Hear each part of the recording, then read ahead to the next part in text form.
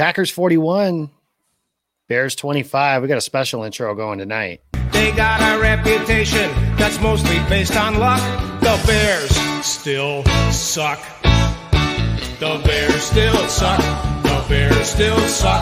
The Bears still suck. The Bears still suck. They really, really, really, really, really, really suck. Yes, the Bears still suck. And indeed, they do. They absolutely suck.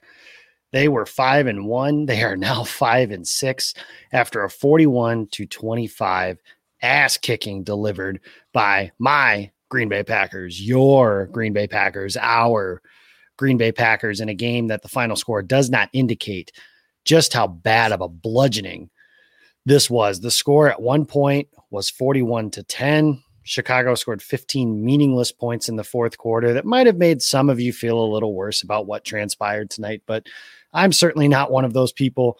Didn't care at all. The fourth quarter was completely academic. It was just to pretty up some stats, give Mitchell Trubisky his 242 yards passing, again, a vast majority of which came in garbage time.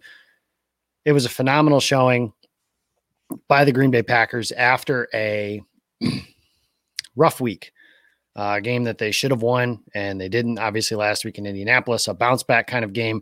And now going into December, if I had told you the Packers were going to be 8-3 going into December, first place in their division by 3 games, you would have taken it 100 times out of 100. And as of right now, depending on tomorrow night's result, obviously with the Eagles and the Seattle Seahags, they are the 2 seed currently as everything stands. So the remainder of their schedule, obviously, Philadelphia, at Detroit, Carolina, Tennessee, and then at Chicago to close out the season. So there's your December, early January slate before the postseason hits, and the Packers get a big one tonight. This is the Brother to Brother podcast. I'm your host. I'm Jacob Westendorf. I'm live in the Game On Wisconsin studios, and I am joined by, again, as the title may suggest, my brother, Adam Westendorf, 26 Savage tonight, which is a lot better than Sad Boy hours. Adam, how we feeling? We're feeling great tonight. Just an absolute domination from the get-go. The Packers offense could do whatever they wanted, whenever they wanted. It looked like the early season Packers offense. They got everybody back. They got everybody healthy, and it looks good. I mean, it looks like the 40-point offense that we saw for the first 2 weeks of the season when everyone was actually healthy. Yeah, and that's a large story of the game tonight. Obviously, the Packers scored 21 points in the second quarter. They scored 14 in the third quarter. They didn't score in the fourth quarter, but they largely were playing in a shell, trying to take time off the clock and everything going from there. But they end up scoring 41 points. They take the ball, their first possession. They get the ball first.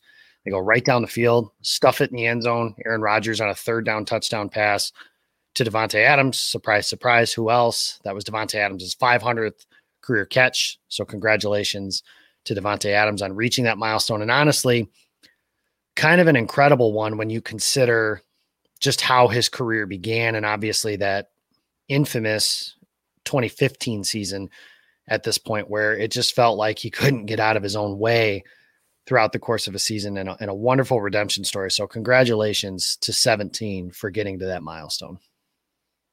Absolutely. That's a great thing. And we are way past the Davante Adams should be cut and Jeff Janis should be getting more playing time.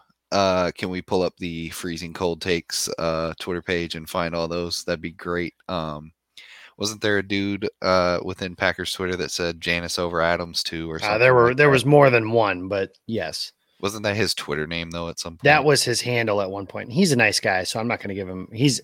I've met him in person. He was nice to me in person. Our one interaction that we had in person, so that's he fine. was nice to me. I'll deal with it. That's fine. It's funny because, I mean, I said it last week on the show that, the Packers fandom is just so overreactionary. It's so frustrating and so annoying. But again, congratulations to Davante Adams on his 500th career reception, and also a congratulations to 50,000 career passing yards for Aaron Rodgers in this game. And we're also really close to 500 touchdown passes. 400. 400 Yeah. touchdown passes for Aaron Rodgers. I think he's Three away away now. Yep. Yeah. After throwing 4 tonight, I was joking after the third one that 7 wasn't out of the question, but obviously the Packers didn't play that way. Looking at it, looking at the matchup for next week, I think that we'll see 400 career touchdown passes under his belt because Philly's secondary is not good. No. Philadelphia's secondary is terrible, and they've spent some resources back there. Obviously, they traded for Darius Slay. The Eagles can't stop much. You know, the Eagles, when they won the Super Bowl a couple years ago, it really was, they got pressure with 4, Brandon Graham, Fletcher Cox, guys like that. They were just dominant players, and their back end just had to hold up enough. I mean, Ronald Darby was their best corner when they won the Super Bowl. That is astonishing to me because Ronald Darby is, as the kids may say, not good. But that's Philadelphia. This is Chicago, and this is the Packers. Aaron Rodgers, 21 of 29, 211 yards, 4 touchdowns. So it wasn't a ridiculous, oh my God, look at this stat line performance, but he was just efficient up and down the field. The Packers were incredible tonight on third down and fourth down. They were 3 for 3 on fourth down, 6 of 11 on third down. And honestly, some of those third down plays, that some of those numbers are skewed. They were 5 for their first 5 on third down. And the first one that they missed, they went for it on fourth down and got it. They were just offensively a well-oiled machine. And again, this Bears defense, I know we mentioned earlier, Akeem Hicks was out, and that was a big deal for this Bears defense. That being said, still Khalil Mack, still Robert Quinn, both inside linebackers, all their corners. Eddie Jackson was back there. It did not matter. This Packers team, and that's what I want to get into first. These last 2 weeks, everybody says the book, if you will, on this Packers team is they can't beat a good defense. Well, the last 2 weeks, they've played the number 1 defense in the NFL from a passing defense standpoint. In Indianapolis, I know, don't be fooled by what happened today against Tennessee.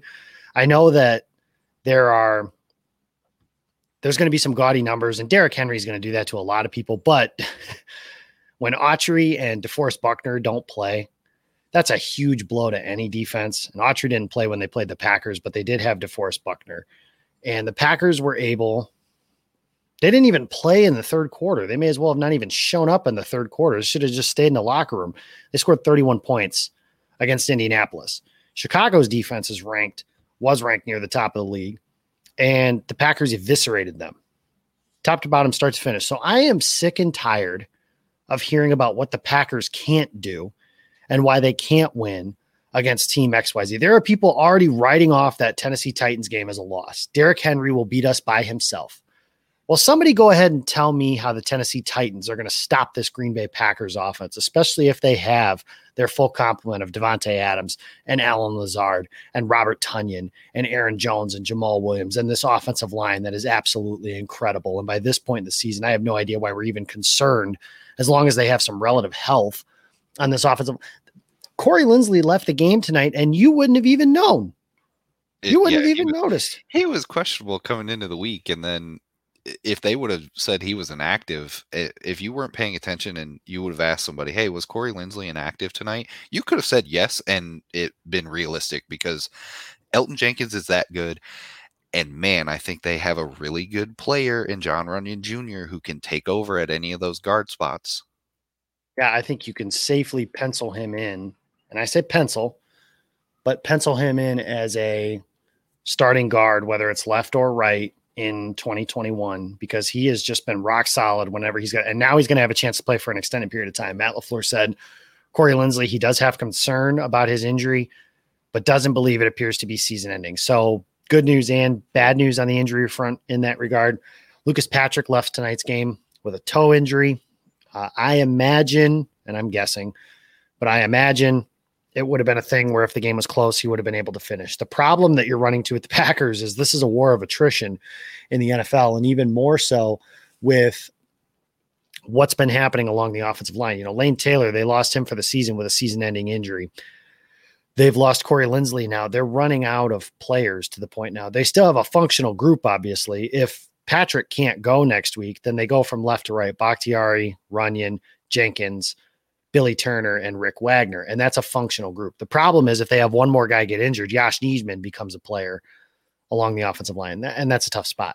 And they're running. I would imagine you're going to see some practice squad additions, maybe some workouts this week for some offensive linemen, because the Packers are just in a position where they need to be able to have a healthy group on the offensive line.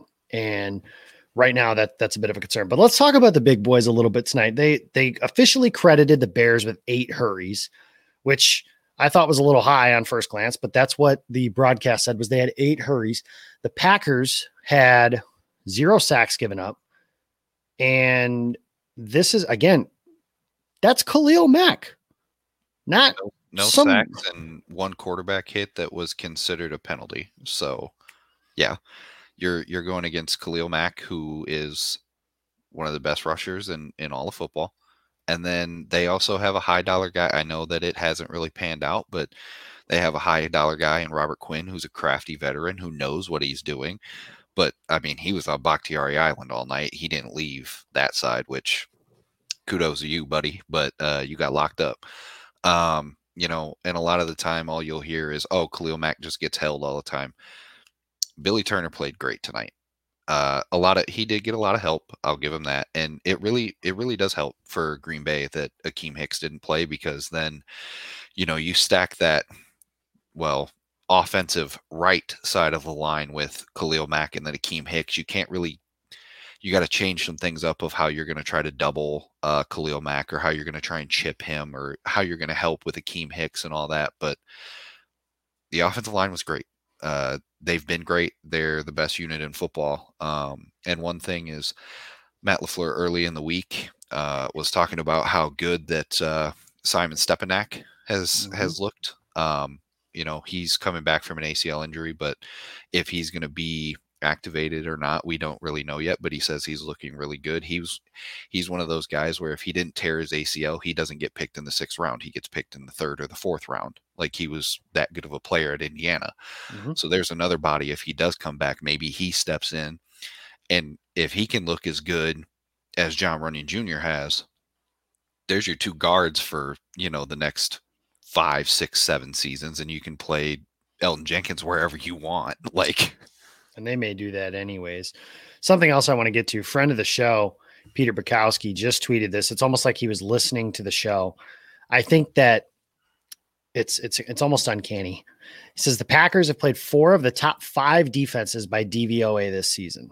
Okay. So that's one of the metrics that can measure some efficiency. It's opponent adjusted. It's a lot of mumbo jumbo that you guys don't want me to bore you with explaining. They are averaging just a shade under 30 points in those matchups. And that includes a 10-point performance against the Tampa Bay Buccaneers. Again, the bullshit of they can't play against a good defense is gone. It's out the window. And my good friend and over at Pack Report, Ross Uglin, basically said it perfect. Green Bay will make it to 30 in a playoff game. Is that going to be enough for the defense? We'll figure that out. So that's where it's at this point. And I will say this flat out. Defense wins, and I've said this for years. Defense wins championships is an outdated mindset. Offense wins championships now. You need to have a consistent offense and the ability to score, because eventually, we talked about this.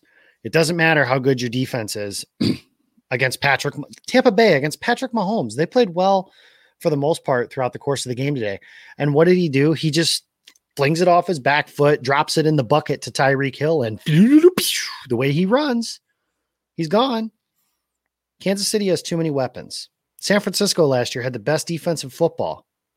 They were winning 20-10 going into the 4th quarter, and the Chiefs still scored 30 on them. The Packers in the playoffs are going to face, if the season ended today, and it doesn't, but let's just have some fun with it. If the season ended today, they would face Kyler Murray, Russell Wilson, Drew Brees, Patrick Mahomes, or Ben Roethlisberger. If you want to pick the Steelers over the Chiefs, you're welcome to do that. You have to score to beat those teams. Offense wins titles. So take your defense and I'm not saying that Green Bay can play the level of defense that it has and win the Super Bowl. It can't. The defense does have to play better. You can't be the 2011 Packers either on the defensive side of the ball. But the Packers have an offense that is good enough to win a title. The whole point we were getting at was whether or not this Green Bay team, what can they do? And what they can do is they are so efficient offensively. You look at tonight, let's just go through the receivers. Robert Tonyan, 5 catches, 67 yards. He had a 39-yard touchdown. Devontae Adams, I played okay. I didn't think he played all that well, but he played okay. 6 catches, 61 yards, a touchdown. He had a couple of drops. Equinemius St. Brown, this was nice to see. Well, we saw one of the catches, and the other one, the NBC broadcast decided it wasn't important to show. But he had a nice third down conversion. We did see it. It was a replay. We did only catch the replay. NBC, I'll forgive you. 2 catches, 39 yards, a long of 24. Alan Lazard, 4 catches, 23 yards, a touchdown. Mercedes Lewis, big dog, 2 catches, 16 yards, and a touchdown. Jace Sternberger, 1 catch, 5 yards. Aaron Jones, 1 catch, no yards. Total 1, 2, 3, 4, 5, 6, 7 different receivers for Aaron Rodgers' 21 completions. And then you get to the running game. Aaron Jones, 17 carries, 90 yards, no touchdowns. Jamal Williams, 17 carries, 73 yards, and a 17-yard score. That was nice to see. Aaron Rodgers, 2 carries, 12 yards. Equinemius St. Brown with maybe the worst jet sweep I've ever seen. 1 carry for 7 yards, and it felt like he could have had 27 yards on the play if he had just followed Jay Sternberger on a block instead of following Marquez Valdez-Scantling. But whatever, we'll forgive him. He made a couple nice plays tonight. This offense is incredibly efficient. And for all the discussion about and the weeping and the gnashing of teeth about how they didn't draft a receiver, they didn't trade for Will Fuller, and that bullshit happened again this week. Thank you, Mike Greenberg. I've been a fan of yours for like 20 years, and for some reason you had to put this into my life this week. The Packers offense can score with anybody, with who they have. Name your defense, name your team they're playing against, name the building, name the time, name the place. They can score. I am putting to bed the wide receiver discussion. Do I wish in the back of my head that the Packers had Michael Pittman Jr., or at the time I would have been pissed if they drafted Chase Claypool, but now obviously, yes, that would have worked out. Or do I wish that they could have gotten Brandon Ayuk and the 49ers didn't snipe them from him? Yes. It just doesn't matter. The Packers offense can score with whoever. This team, as it has for the last decade, is going to come down to whether or not the defense can make enough stops. Final thoughts on the offense before we go to the defensive side of the ball.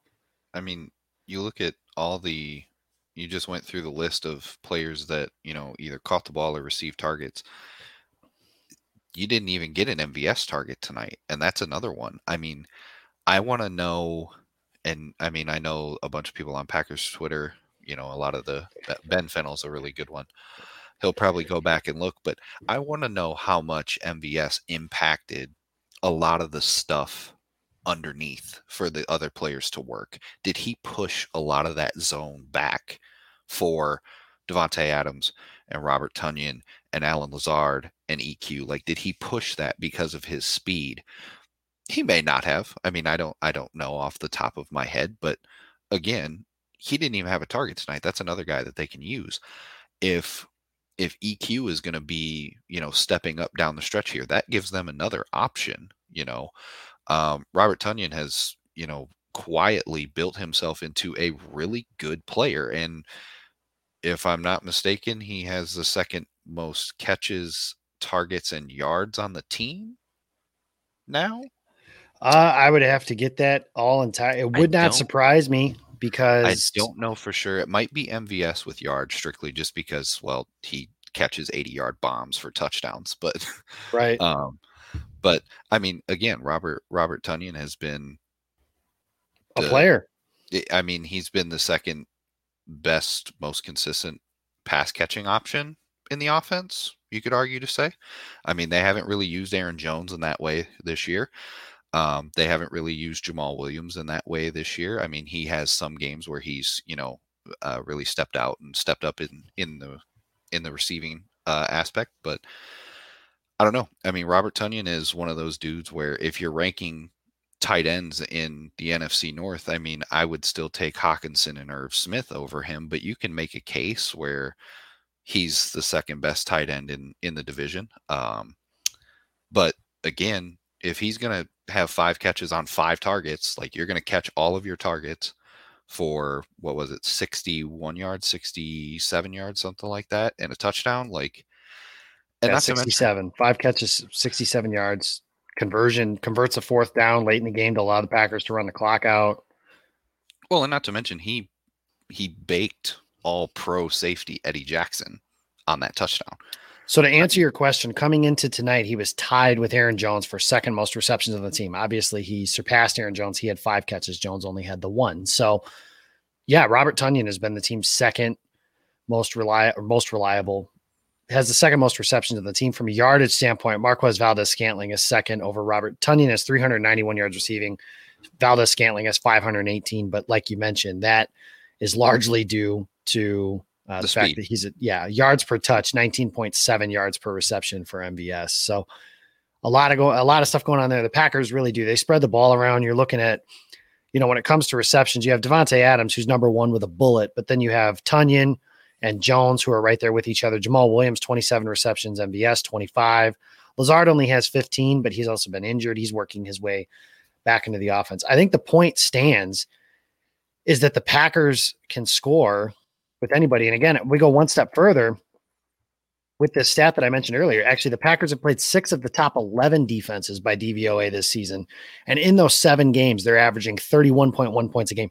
They are averaging over 30 points a game against the best defenses in football. They could score against whoever the hell you want. Above average to elite defenses, because that's better than league average at 16. You're talking about the top 11, basically the top 10. I mean, they're scoring against elite level units. I mean, I think what happens is you outcry at this point. Like here's why. What happens is we remember teams at their absolute worst. And what happened last year? The Packers played a really good to elite defense twice, right? San Francisco got run off the field twice. Okay. This year, Tampa Bay, who is their defense that good? I don't know. But they're in that qualifier that I just mentioned earlier. And anything that could have gone wrong for the Packers, Aaron Rodgers almost threw 2 freaking pick sixes in that game. Like, that's how weird that game was. And they scored 10 points. That's what everybody remembers. So they ignore the fact that they lit up the Colts and didn't play for a quarter. They just lit up the Bears. They've lit up good defenses all season. Again, name your defense, name your team, name your time, name your place. I'm confident the Packers are going to be able to score.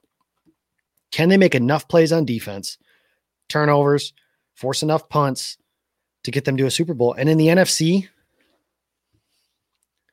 what team do you think is number 1 with a bullet? Like New Orleans right now, it's hard to say they're anything. They've played the last 2 weeks. Today, they got to play against a team that didn't play with a quarterback. We learned nothing about them today. Packers already beat them. It was earlier in the year. I don't think you take a ton of stock in that game, but the Packers offense showed they could score against that defense. Whether Michael Thomas played or not is irrelevant. And if that game is at Lambeau Field, I feel really good about Green Bay's chances against Drew Brees in that scenario. Really good. They just got to figure out a way to get to that point. But the Taysom Hill thing, I mean, New Orleans, they're playing a relatively soft schedule here down the stretch, but eventually you have to be able to play quarterback. And there are teams that are going to figure this thing out. And the Saints, they haven't thrown the ball well the last 2 weeks. I don't care what the number said about Taysom's first start. He threw a 55-yard wounded duck that his guy happened to catch. Good for him. I mean, they've done enough to win the last 2 weeks, and they certainly deserve credit for that. I think the Saints are the most complete team. Even when Drew Brees is healthy, I think that's especially true. I think their defense is a pretty good unit too. So I look forward to that being a potential matchup. But, like you said, right now, if the season ended today, they'd be taking on the Arizona Cardinals. I like my chances in that matchup. After that, it would be Seattle.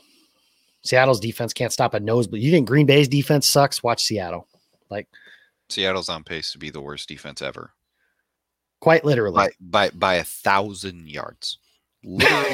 Literally 1,000. I'm not kidding. It's funny, but I'm not kidding. Literally 1,000 yards. Oh, I'm well aware. Than that Packers defense. That's insane. 1,000 yards. They're so bad. It's funny. One thing I want to touch on though, real quick, before we get to the rest of the game and the defense and all that, because there was a lot of stuff on defense that was good. I just want to talk about how Eddie Jackson always talks about how, oh, I wasn't targeted this week. Y'all scared me. And you got burnt by a tight end. You can take all that and go home. Just go sit down and deal with it. Listen, it was a clean hit by Jalen Johnson on Alan Lazard to Oh, yeah, that was clean. I was happy that they didn't throw a flag on it because, we're at the stage in the NFL now where if it looks bad, they throw a flag essentially.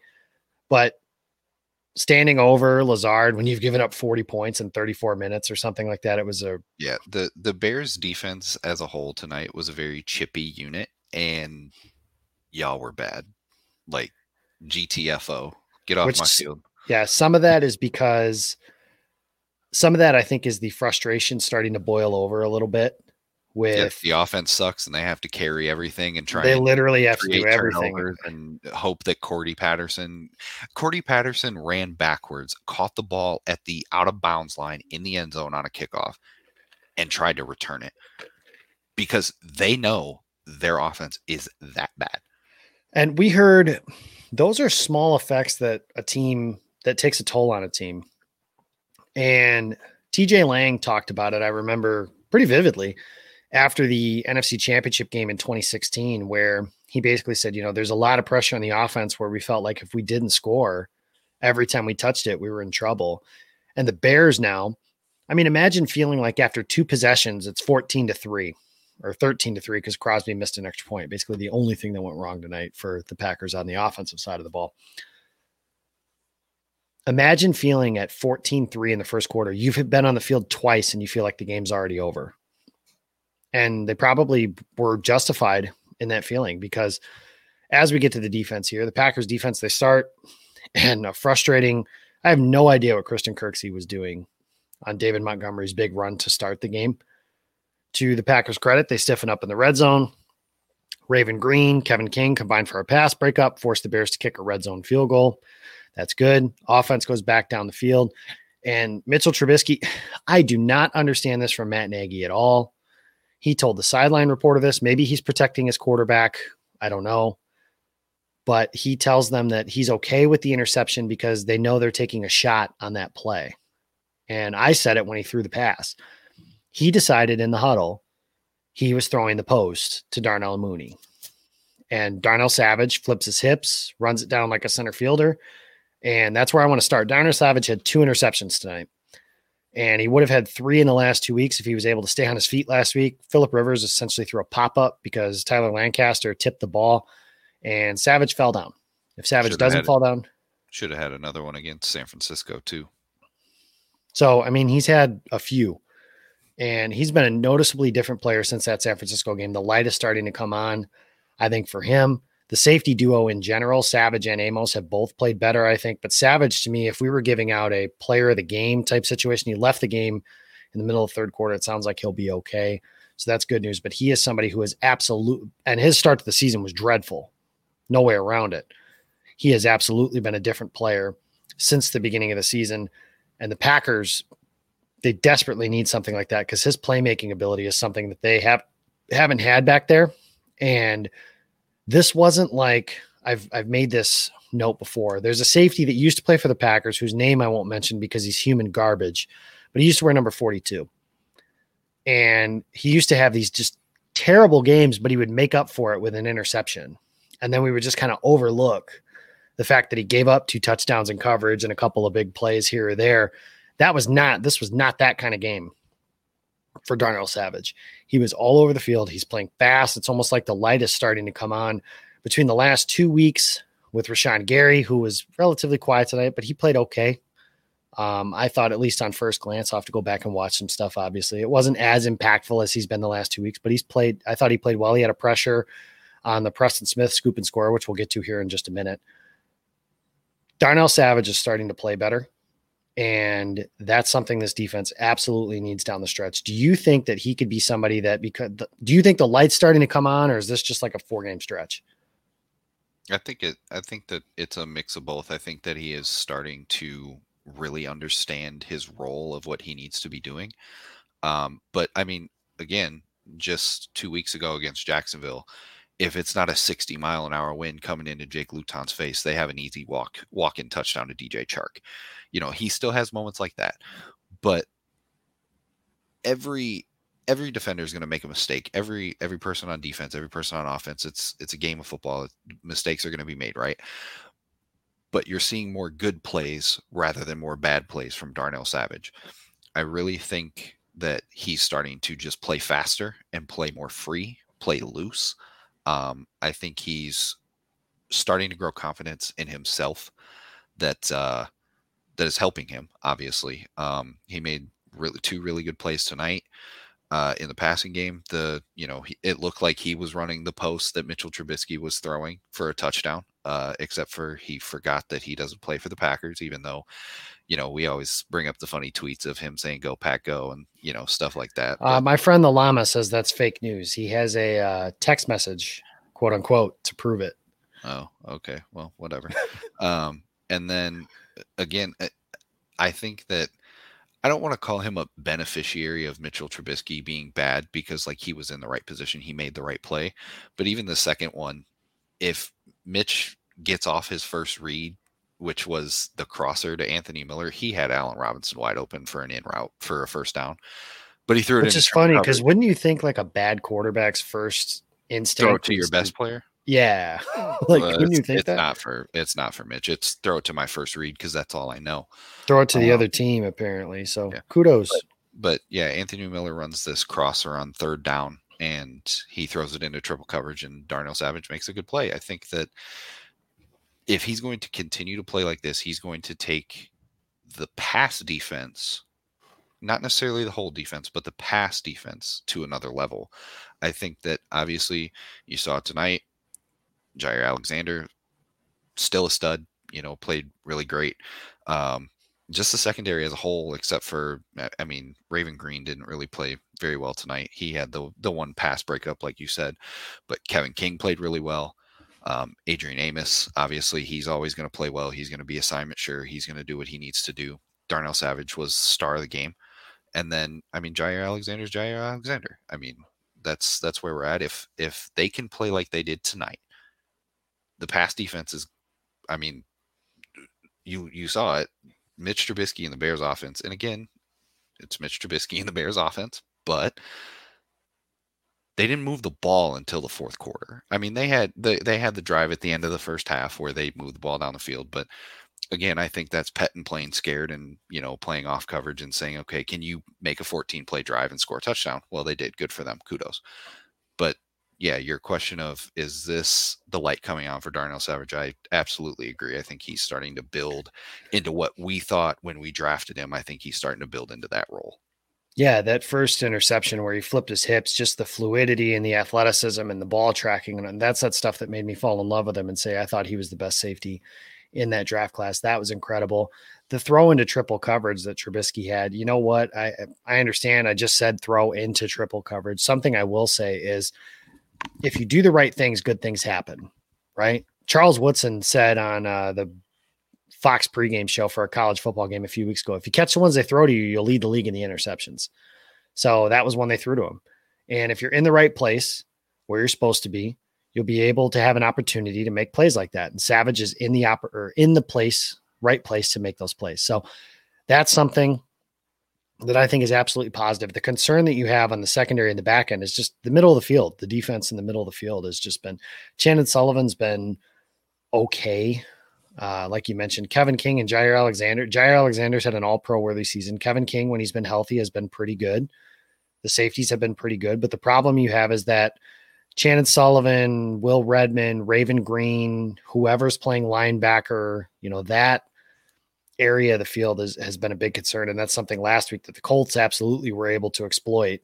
And the Packers are going to have to figure something like that out, just because the middle of the field in general is the most efficient place to throw the ball. That's one of the reasons the Packers offense has been as good as it's been this year. They've done a really good job. That's why Devontae Adams has been playing in the slot. That's one of the big adjustments that Matt LaFleur's made to his offense this season, is putting his best player in a position to be more efficient like that. So that's been helpful, but it is a concern for the Packers defense as well. Something else that was a concern for the Packers defense coming into tonight was one of their star pass rushers, or at least he's paid like a star. And that is Preston Smith, who's been dreadful, for lack of a better term, throughout the course of the entire season. He did not start tonight. Rashawn Gary did with Zadarius Smith. And it was one of the first things I noticed was that Preston Smith wasn't on the field. And Preston Smith made his presence known very quickly. His first half includes a scoop and score touchdown on a play where Smith, and Gary all basically met at the quarterback. Rashawn Gary bullies the right tackle into the quarterback. Zadarius Smith and Kenny Clark grab Mitchell Trubisky by the face mask. That's not called. Too bad, so sad. And Preston Smith picks the ball up and scores. And then later in the game, he has a sack on third down to end a drive. That's it. It's one of those things that could be a small thing that turns into a big thing, I think. Preston Smith playing well. And I thought he played well. He had a chance at another fumble recovery on a read option where he played the ball. And he's always been good at playing things like that. The zone reads and being assignment share in the running games. But I think this could be a kickstart kind of game for Preston Smith. And this is something that, as much as I do like Rashawn Gary and the things that he's done, when we're talking about ceilings in 2020, the highest ceiling for a Packers pass rush duo is still the Super Smith brothers.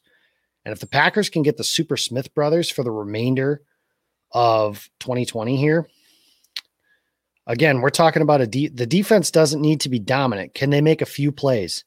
Can they catch the ball that's thrown to them? Can they get a couple of sacks, force some third and longs, or get some sacks on third downs to end drives, stuff like that?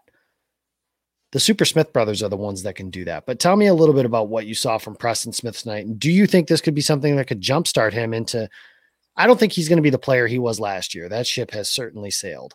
But can he be something to give the Packers some juice here in the last 6, 8, hopefully 9 weeks of the season? I wonder if he's starting, and I know this is weird to say because it is week 12. I really wonder if he's starting to get his legs underneath him. He's looked really slow, really out of shape all year long. And I wonder if not necessarily, because I don't want to say that I know he didn't start tonight, and I use that term loosely because he wasn't in the personnel to start the game. That's fine. I wonder if that's going to help his pass rush production, though. Instead of him playing 64 snaps a game, trying to play on running downs and stuff like that. I wonder if him taking more first downs, second downs off will help his production, late in the second half, late down the stretch, to get to the quarterback. I think that he can look at what he did tonight and say, hey, I finally did something more than one play in a game to build off of. I'm really hoping that's the case, obviously, because Zadarius is still Zadarius. I know the pass rush was relatively, I don't want to say it was quiet because they did make Mitch move a little bit, and they had sacks and they forced fumbles and 3 sacks, 6 quarterback hits tonight. Obviously, the touchdown and the forced fumble as well. This is according to ESPN stats through everything like that. But 6 quarterback hits, that's not bad. Zadarius Smith had 3 of those. Preston Smith had 2. So, obviously. But that's what I was saying. I'm getting to the point of, does him taking running downs off, like, the first down, or even if he has first down off and then they have a second down, let's say it's like second down and 6 and they get a holding penalty, it's 2nd and 16. Maybe you can take him off for 2nd and 16 and just have Z and Rashawn Gary rush. And then on third down, really get that NASCAR packaging that they really showed tonight because they were up big. We talked about it last week of, if you can go out and score 21 points, it makes life easy, right? So you could just pin your ears back and go. You saw the NASCAR package a lot tonight. It was Kenny Clark, it was Preston Smith, it was Zadarius Smith, and it was Rashawn Gary. Those were the guys that were in the game to rush the passer. And I think that, just Preston getting a break will help this defense going forward, even though it's weird because on actual running downs, I would rather your edge defenders be Rashawn Gary and Preston Smith, because I love Zadarius, but he is a terrible run defender. Like, honestly, he's not good at it. And a lot of that, I think, is because he wants to jump and shoot a gap and try and make a play, kind of like Clay Matthews all the time. As an edge defender, he would always want to shoot the gap and try and make a huge play in the backfield. Well, then guess what? You lose your outside contain, they bounce outside, and there's the running lane. Back to Preston Smith. I really, really, really hope that this is a jump start, because if you can get Z and P back to being who they were last year, I mean, we just said it. If the secondary is going to play like they did tonight, and if Z and P are going to play like, they did tonight, where they, wreak some havoc, this defense is going to take a big step. I mean, and that's what you're hoping for to see down the stretch here. And whether that step is good enough remains to be seen. Obviously, they still have a lot of things. But like I said, it's a different league now, and you have to think about things in a different manner. And this Packers team, is their defense good enough to win the Super Bowl? I don't know. I think their offense is. And I think that's what matters more, especially now in 2020. Because like I said, if you get to the Super Bowl, you're going to be matched up with Ben Roethlisberger, Patrick Mahomes, somebody like that. And you're going to have to be able to go score for score with a team like that. And I think the good news is that the Packers can. They are able to go score for score with those guys and with teams like that. And I think they've proven that over and over again. Again, they punted once of significance tonight against one of the better defenses in all of football. And albeit I've given the qualifier. They were missing Akeem Hicks. Is Akeem Hicks that important to the point where the Packers should be putting up 40 points against a really good, proud defense like this? I don't think so.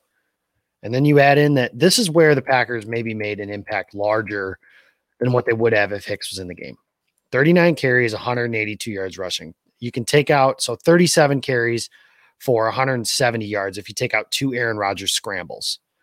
It's actually 35 carries because they're including 2 Tim Boyle kneel downs in here too, which I hate that they do that, but whatever. 17 carries for 90 yards for Aaron Jones, 5.3 yards per carry, 17 carries for 73 yards for Jay Swag Daddy. Again, 4.3 yards per carry. The Packers running game was, I wouldn't call it dominant, but very, very good. And again, very, very efficient. And everything just kind of played off of each other tonight. The backs looked really explosive though. Like a lot of the time, I mean, we've been talking about the running game woes the past couple weeks.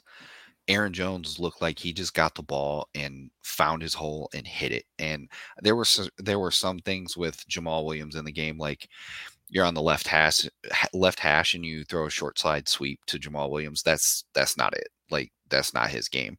But when you let Jamal Williams just get ahead of steam going towards the line of scrimmage, that's when he's at his best. Let him do that.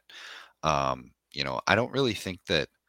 It's weird because, like, we've talked about it, how Aaron Jones is a home run hitter. He's a special runner. I don't think the Packers have that, like, toss/sweep speed. You know like what I'm saying? Naheem Hines or somebody like that. Like, they just, like that Raheem Mostert speed. Like, Raheem Mostert, when he gets to top speed, he's running at, like, 23 miles an hour. The Packers don't have a guy like that to run that sort of, like, sweep stuff. So yeah, I want to see more of the, back to what Matt LaFleur always said. I want to marry the run game into the pass and, stretch zone and, let these guys get ahead of steam going down the field rather than moving horizontally. My question to you now, and I'm totally going back to what we were talking about just a couple minutes ago, is do you think that this Packers defense in the playoffs can get enough stops to let Aaron Rodgers take the lead and let the offense really have a 3-point lead, then try to build it to 10, or have a 7-point lead and try to build it to 10 or 14? Do you think that the Packers defense can get the timely stops that we've seen so far this year? I mean, you saw it against New Orleans, and even against Indianapolis just last week. I mean, holding teams to field goals when you're, down 3 rather than giving up a touchdown, because that game's over then. You have a chance here. Do you think that the defense can make the timely stop in the postseason? Well, they certainly have the personnel to do it. And if Preston Smith's going to put games together like this, that just adds another player to that. They have Kenny Clark, who I think is a stud. They have the Smith brothers, if Preston Smith's going to play like he did tonight, who I think are studs. Rashawn Gary is an ascending player. Darnell Savage, an ascending player. Adrian Amos, a steady presence. King and Alexander is maybe not as good of a corner duo as you'll find in the entire NFL, but a very good cornerback duo. They have the personnel to make the stops. And I think the whole Mike Pettin is garbage thing is overrated. Ultimately, I think coordinators make for easy fall guys. If your studs play well, then like Steve Spagnuolo was somebody who was this genius that shut down the Patriots. He didn't do anything crazy in 2007. It was, I guess from a schematic standpoint, it was something they didn't do very often. That NASCAR package where they had OC and Michael Strahan and Justin Tuck and the ability to rush with 4. That part, okay. But before that, he was somebody who was in the dumpster. Like Giants fans wanted him fired. He wasn't some genius. They were able to get pressure with 4 guys. And they made some plays in the Brett Favre threw a pass right to Corey Webster. Congratulations. Like the schematic stuff is cool. There's definitely a need for coordinators to do things well. But I think it's overblown. Like the Packers aren't going to win or lose a championship because of their defensive coordinator. I do not believe that by any stretch of the imagination. Now, I do think that Mike Pettin could lose his job if the defense collapses in the postseason. That's a separate topic, though, I think. I think we spend way too much time talking about the defensive coordinator and not enough time talking about how, like, if Preston Smith is playing this year half as good as he did last year, are we having some of these conversations? Maybe not. Like it's a lot, and football has a way of bringing out the crazy in some people. But tonight, the final thing I want to get into is since 1992, the Packers are now 43-15 against the Chicago Bears. They have won 16 of the last 21 games. Jimmy Christensen and Todd Varney want to throw a lot of shade at me, and that's fine. This is not a rivalry anymore because it is not very similarly in the way that Michigan is not Ohio State's rival. And I will throw shade at myself.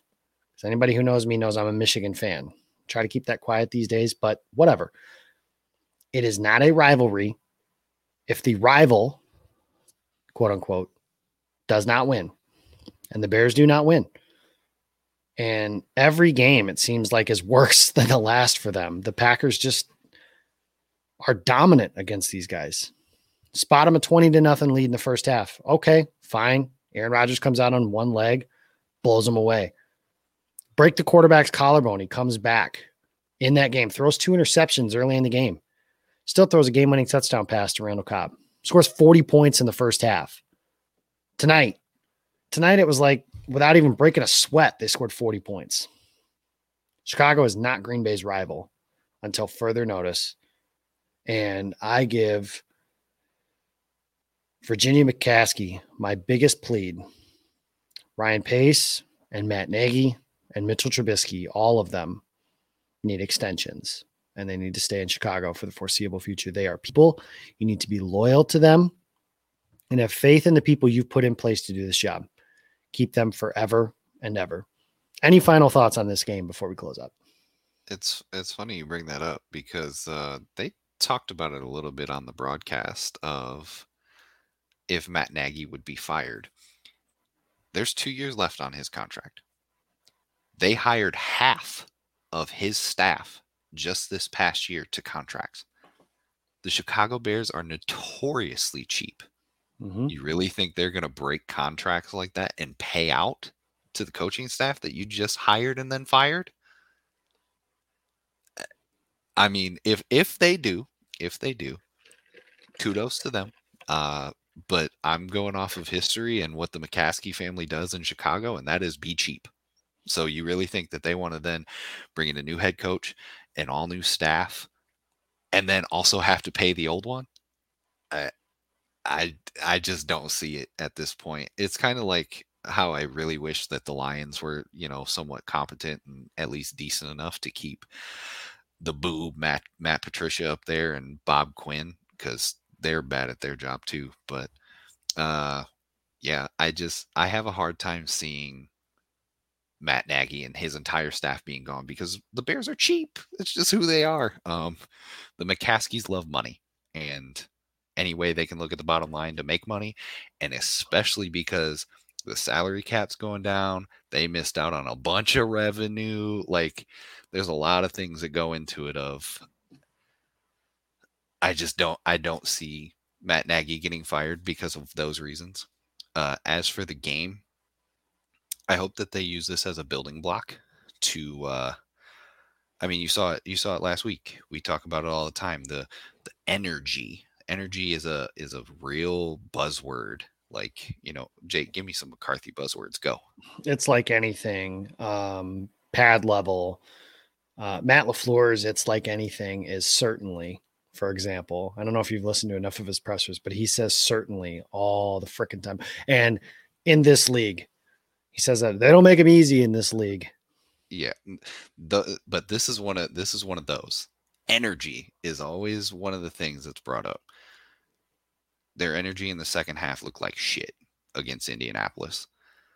They came out tonight and absolutely dominated. They played physical, especially through the first half.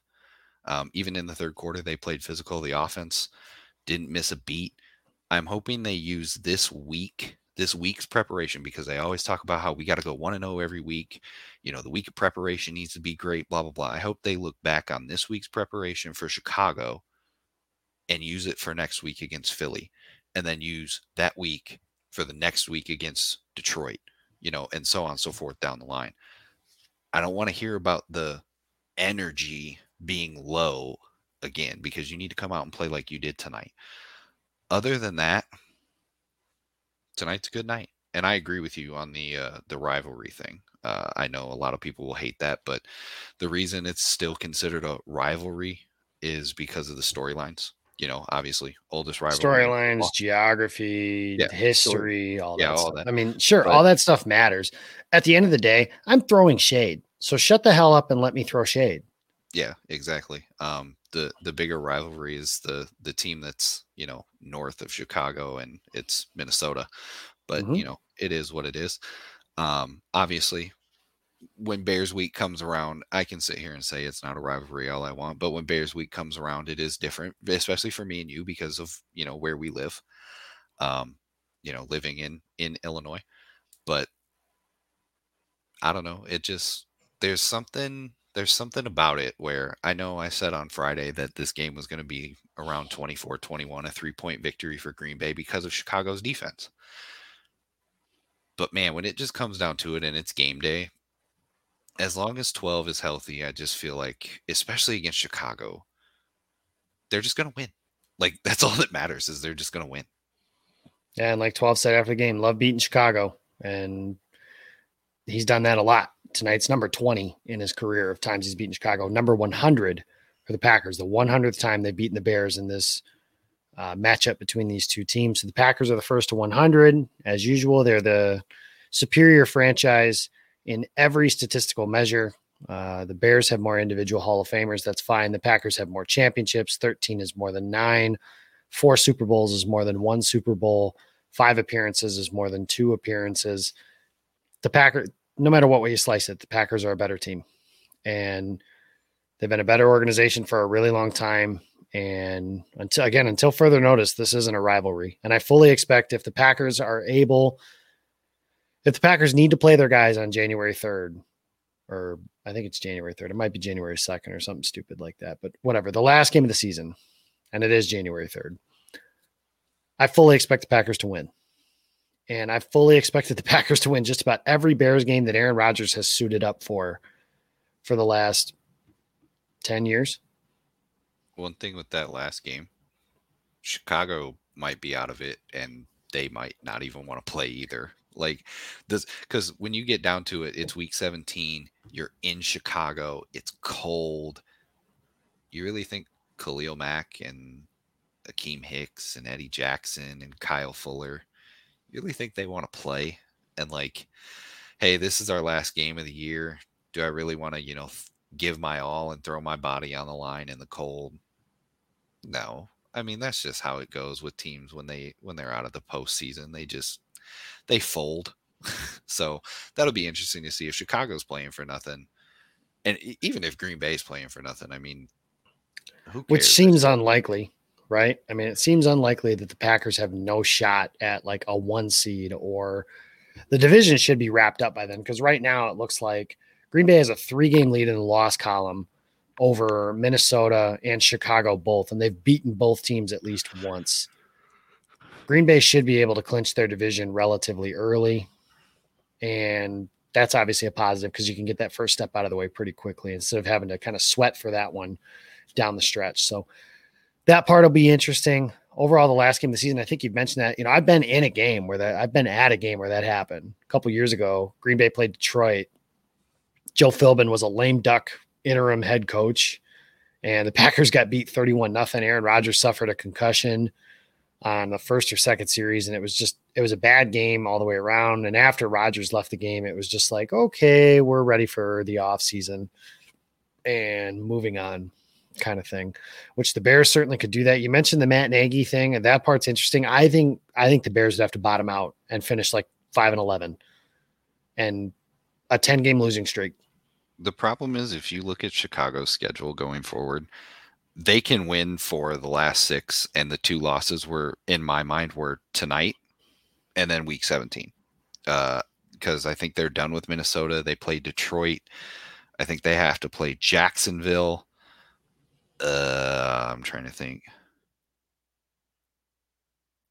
I mean, they have, regardless of the schedule, the problem they're going to run into is they can't score any freaking points. And I mean, when you can't score points, that's the part that makes things the hardest, right? Is no matter how good your defense is, if your offense, I mean, it's not even so much that their defense or their offense is bad. It's that they can't even move the ball. Oh, I lied. It's Detroit next week, Houston, Minnesota, Jacksonville, Green Bay. I can see them beating Detroit, Houston.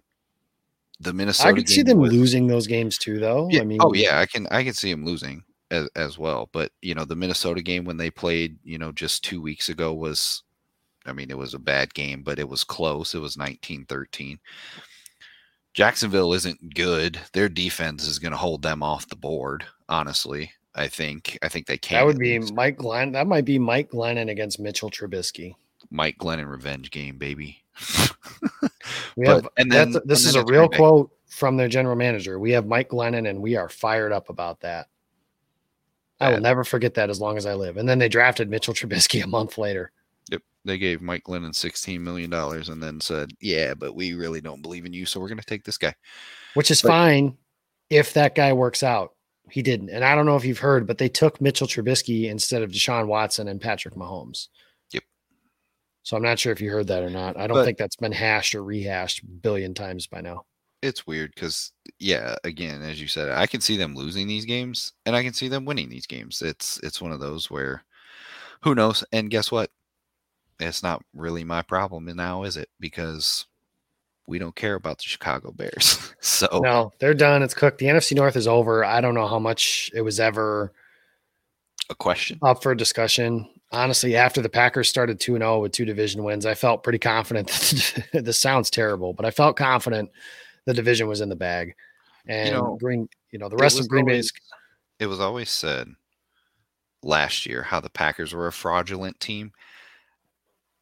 The Bears definitely were a fraudulent 5-1. Well, here's the difference between being fraudulent for real and being fraudulent and that being annoying. Is that the Packers actually did win the games and finish 13-3. The Bears got exposed down the stretch. They're now 5-6. So you have to keep winning.